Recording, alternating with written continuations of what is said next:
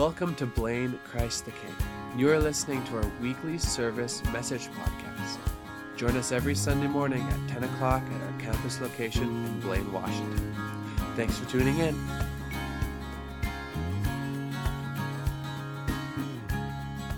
We've been talking as a church over the last couple weeks about being called to be in, for, and with our community. How are we called to love our community? And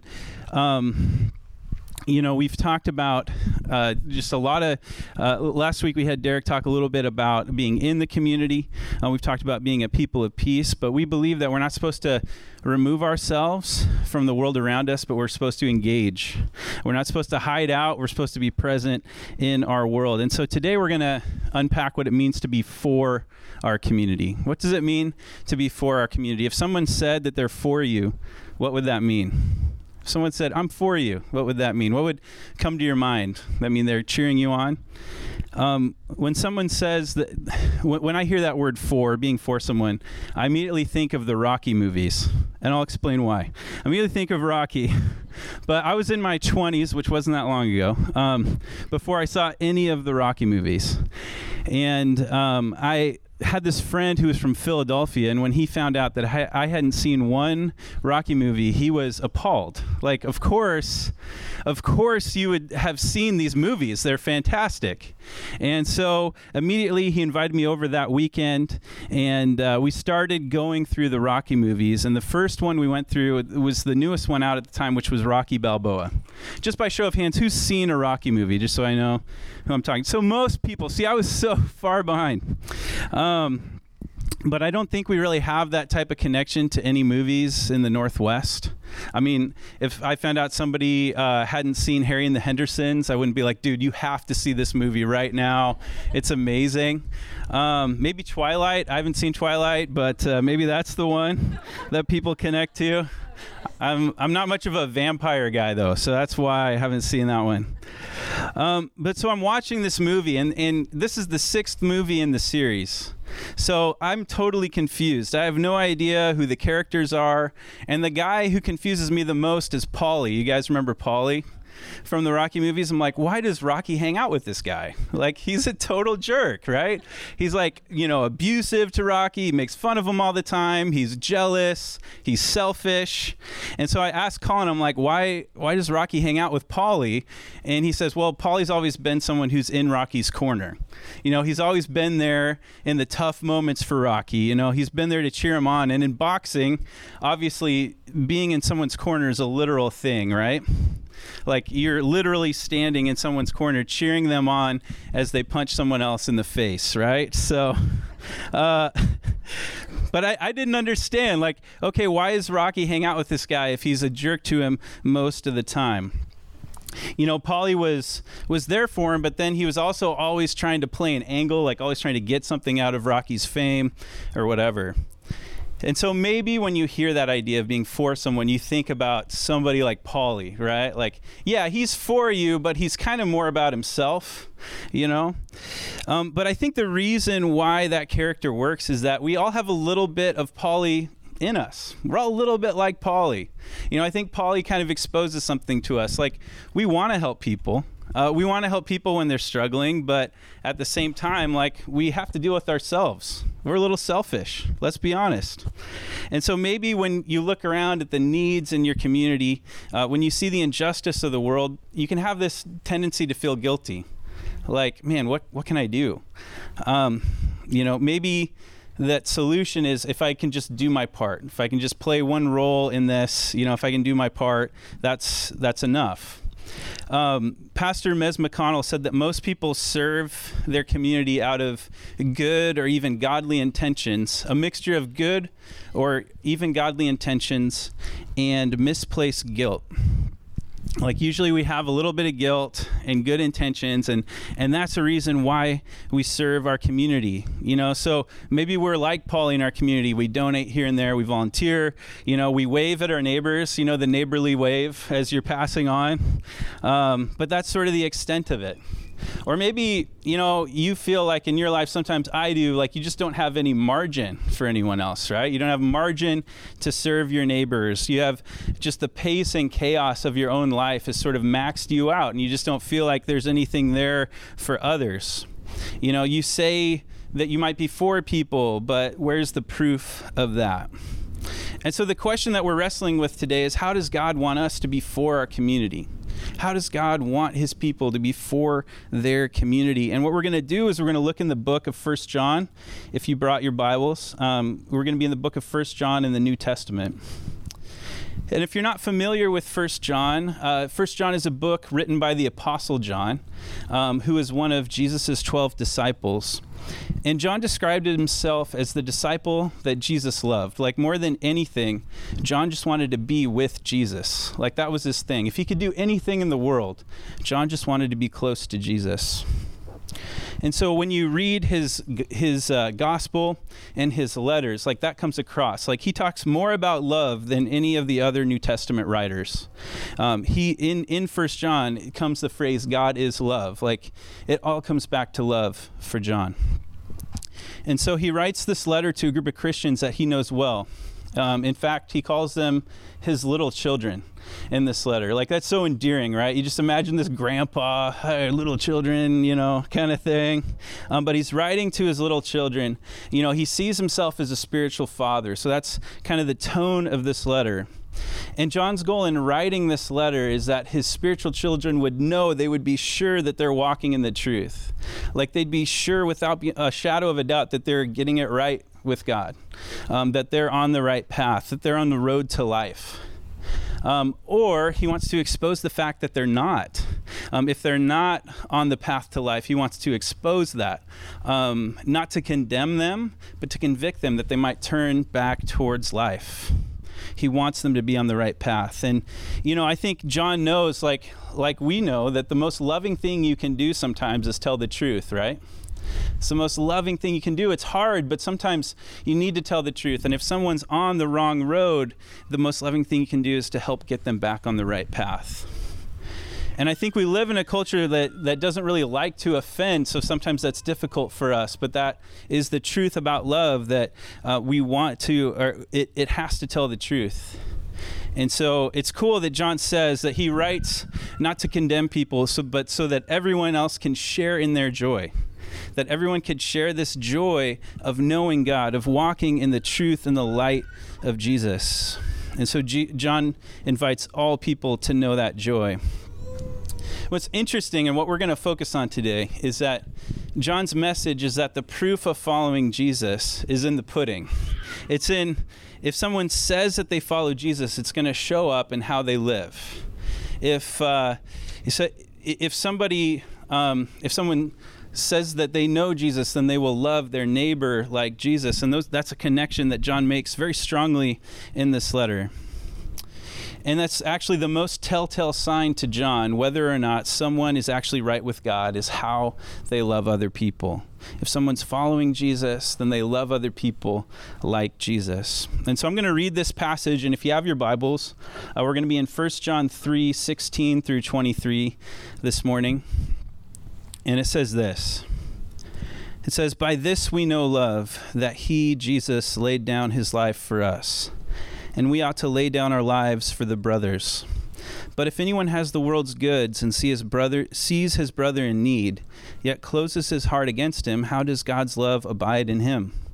Little children, let us not love in word or talk, but in deed and in truth. By this we shall know that we are of the truth and reassure our heart before him. For whenever our heart condemns us, God is greater than our heart, and he knows everything.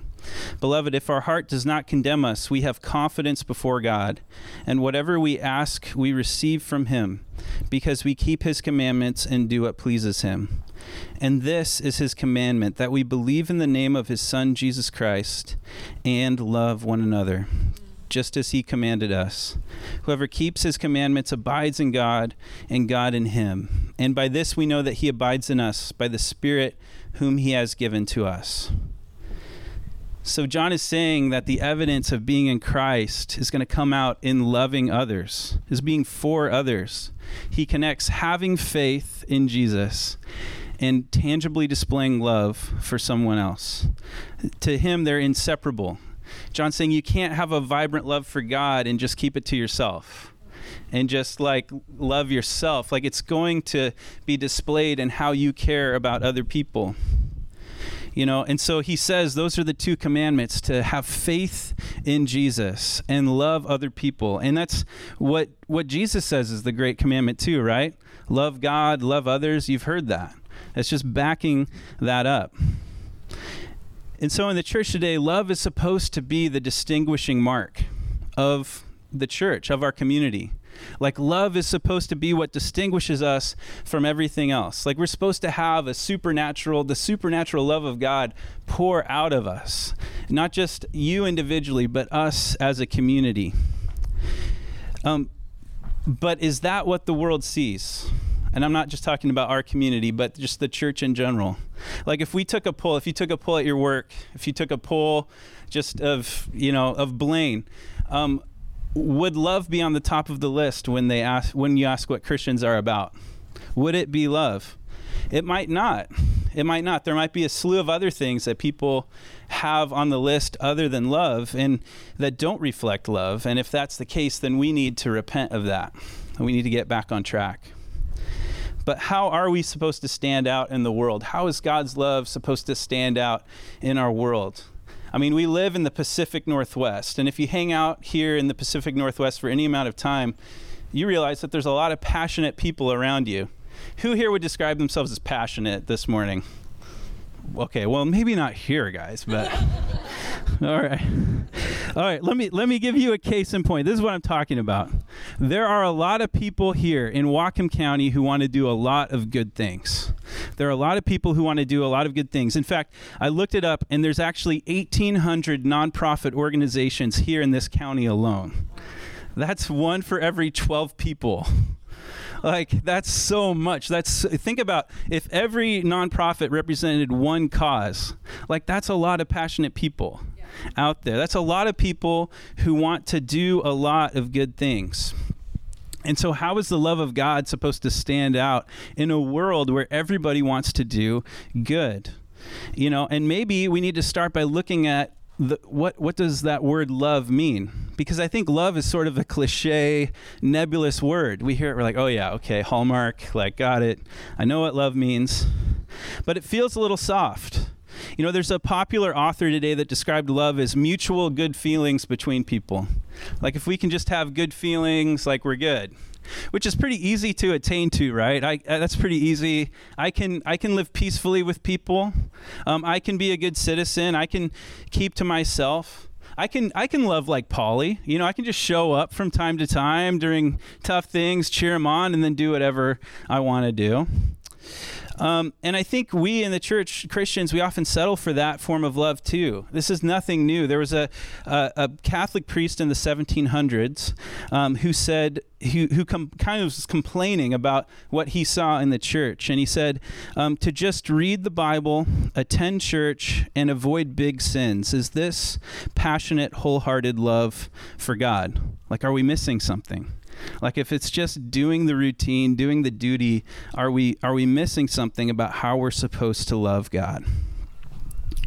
And I think we're going to, the difference comes in verse 16 that we just read that says, by this we know love, that Jesus laid down his life for us, and we ought to lay down our lives for the brothers. We know what real love is because we don't have a definition. We have a picture of it. We have Jesus. He embodied it for us. And there was nothing soft, there was nothing passive about the way that Jesus loved us. We just sang, it's a relentless, ferocious love. Why do we sing that? Because he gave everything for us. He bled out for us. He suffered and died and took ridicule for us. He withheld nothing. He gave everything. And so the main demonstration, as we all know, of this love is the cross, right? And that's what we celebrate. But that's where our understanding of love needs to begin. It begins with the person of Jesus, the sacrifice of Jesus. And that's where transformation starts. Before we can love deeply, we have to know that we are loved deeply. Before we can love deeply, we have to know that we're loved deeply. And I want to tell you this morning how Jesus is for you. I'm going to backtrack in 1 John to the beginning of chapter 2, where John calls Jesus our advocate. And he says this: "If anyone does sin, we have an advocate who pleads our case before the Father. He is Jesus Christ, the one who is truly righteous. He himself is the sacrifice that atones for our sins, and not only our sins, but the sins of all the world." Like, Jesus is actively advocating for us before the Father. He's the one who fights our battles for us. Like the biggest battles of your life, he's the one who goes before you and fights those battles. He is our advocate. You know, when I think of the word advocate, I think to my friend Clarence. When I lived in Portland, I helped my friend Clarence start a nonprofit, which I don't know how many nonprofits are in Portland, but it's probably a lot. But I helped my friend Clarence start a nonprofit in the inner city, and he was an advocate for guys coming out of prison in the inner city. And he tried to create a new life for them in every way that he could. So he would advocate for them for a career, in community. He would talk to recruiters on the phone. He would talk to hiring managers on the phone for hours, trying to just sell his people to these guys, that they'd take them as employees. You know, he'd always be making a case. He built a community center which had a pool table and all sorts of stuff, so that guys wouldn't go back to the life as they knew on the streets on a Saturday night, but that they would just hang out and play pool and have a new family that they could be with. You know, Clarence fought for people, and it's just something that I really admired. He just fought for people. He knew where they were at, and he helped them. He took up their case. And likewise, Jesus is our advocate. Jesus is fighting for you in every area of your life. Jesus is your advocate. He laid down his life for you. So when you mess up, Jesus fights for you. And that's the kind of security that we have. And so when we hand our lives over to him and know that he fights our battles, that gives us freedom. It doesn't create guilt. It gives us freedom to love. But that's the question. Do you trust God to be your advocate? Do you trust Jesus to fight your battles? Or are you fighting that battle for yourself? You know, are you fighting to be a good person on your own? Because if we don't believe that Jesus fights our battles, then we're going to love in a way that's insecure. Like, we're going to get in our own way. Because it won't just be about, you won't be free, you'll be fighting to prove how good you are. And so the message of the gospel is that you aren't good because of what you do, but because of what Jesus has done for you.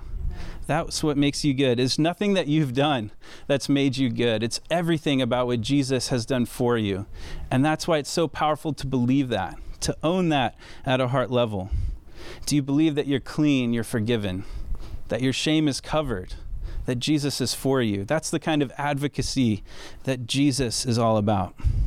He's actively fighting to transform you. That's why at the end of the passage it says he gives us the Holy Spirit, this Spirit of God working in our hearts to change every part of our lives.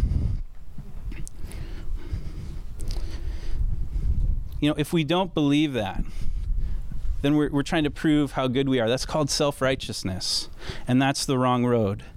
But if we know that Jesus fights our battles, it frees us, because we don't have to get our self-worth and value from what we do.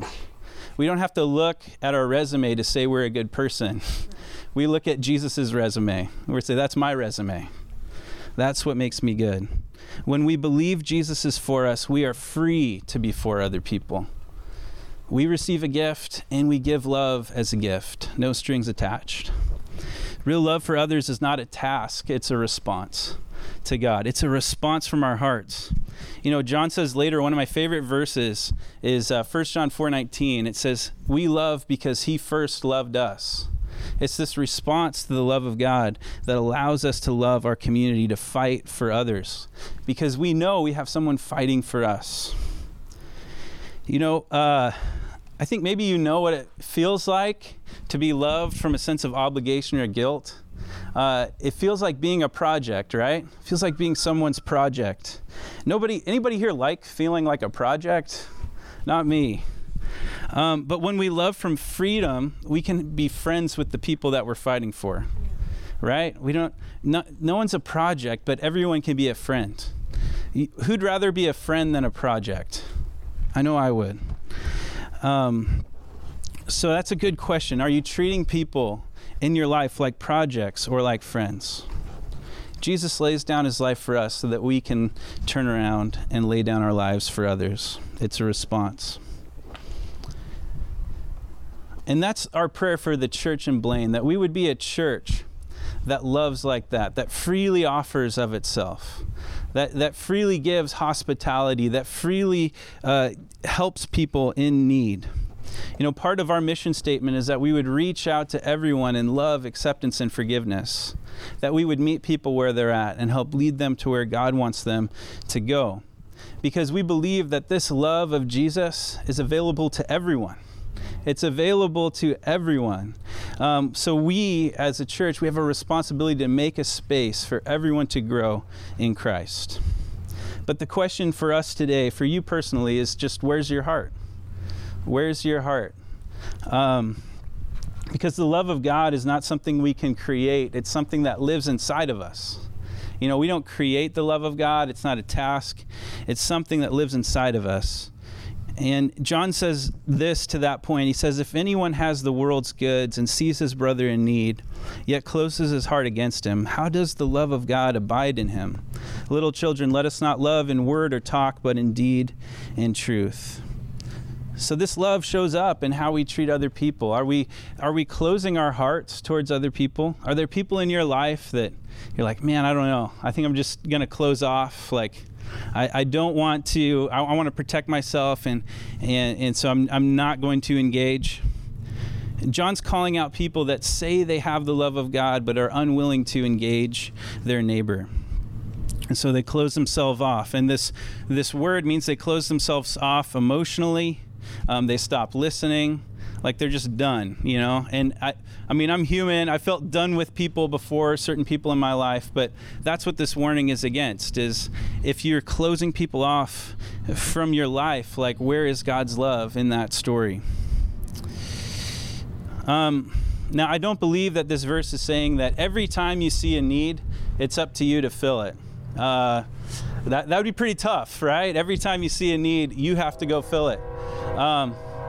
And take a break here. No, it's like we didn't plan for the train. We should have, but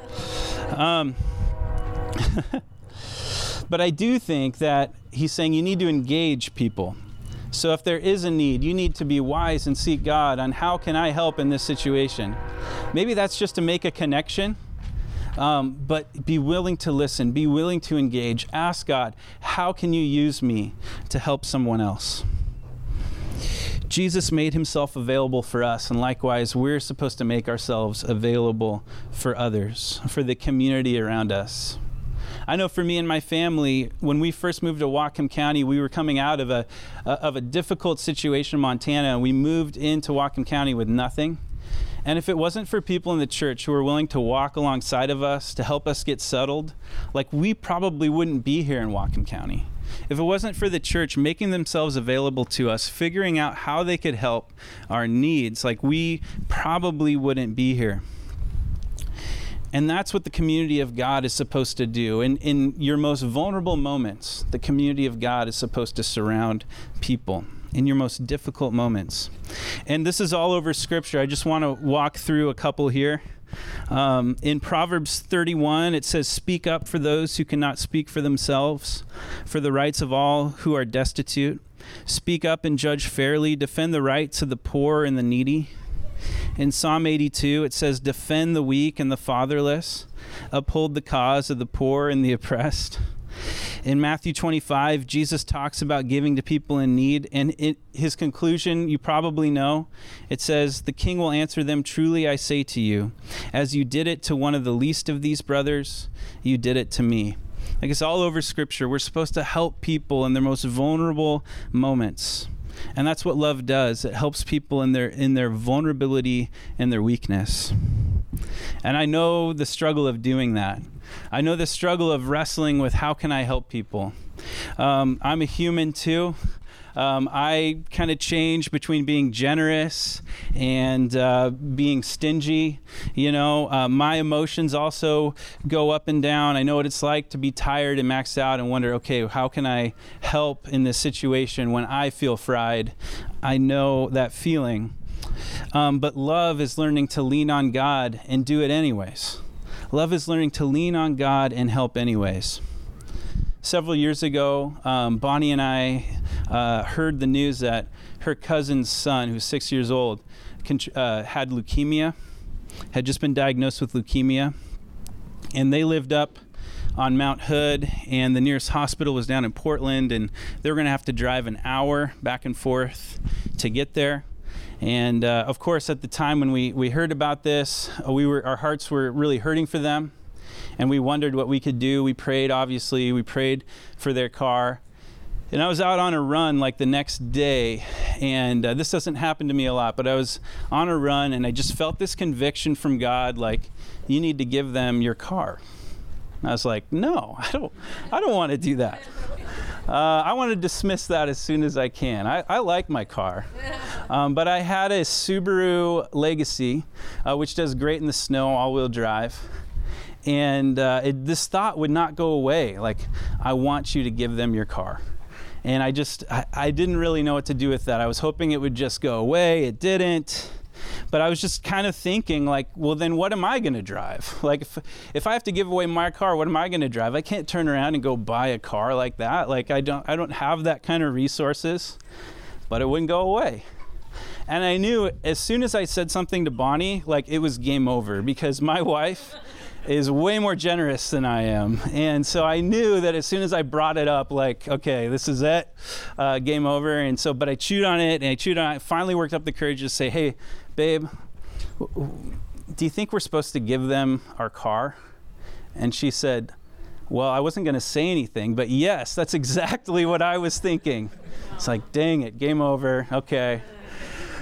So we drove down that weekend, and we signed the papers, and just to keep the record straight, they did help us with the trip a little bit, but we signed off the papers, and it was just so cool what came out of that moment. Because here we are with Bonnie's cousin in the most vulnerable, scary time of their lives, and we get to give them something that means the world to them. We get to sit in the hospital room with little Z, who's 6 years old, and my daughter crawls up right next to him. And just like, it made him feel normal as he's, feeling like this kid who's got cancer and tubes everywhere. It was just this beautiful moment. We hugged, we cried, and it was just this amazing moment of love. And I, as driving home, we were celebrating that. But I'll tell you, I was half expecting, like, the next morning that I'd get up and there'd be like a brand new Subaru, like, sitting in my driveway. And that didn't happen. And, instead, we shared a car for a while, a Ford Escort wagon. Oh, man. No, it's okay. But then we don't feel bad for me, guys, really. And I drove a beater for a year, so there was a little bit of, this is one example, but there's a little bit of cost, right? There's a cost to love, and that's the way it's supposed to be. Like, love is not about mutual good feelings, but it's actually about sacrificial action. Sometimes we love people to our loss, and that's the way it's supposed to be. So the question again is, where is your heart? Where is your heart this morning? Is there someone that you've closed off, that God is calling you to open your heart to listen to take out to coffee, to not just let linger, but to actually do something about it? Do you know that Jesus is your advocate? Because that would free you. That'll do everything for you when you know that Jesus loves you, that he fights your battles. It frees you not to fight someone's battles for your own good, but for their good, to simply focus on Christ. So this morning, I want you to just close your eyes and think about, God, who are you calling me to love? God, where am I missing it? God, am I on this right path? Am I loving people from a pure heart, or is there a part of me that needs to be reconciled to you? God, is there a part of me that needs to be re-engaged with you, to just know that you're for me, because that's where real love starts. So just take a minute and think about that this morning. What does God want to do in your heart?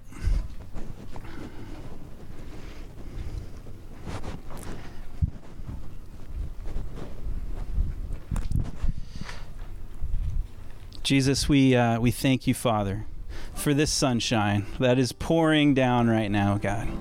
I thank you for your love that is relentless for us, God, is reckless, that pursues us, that fights for us, not just once, but continually.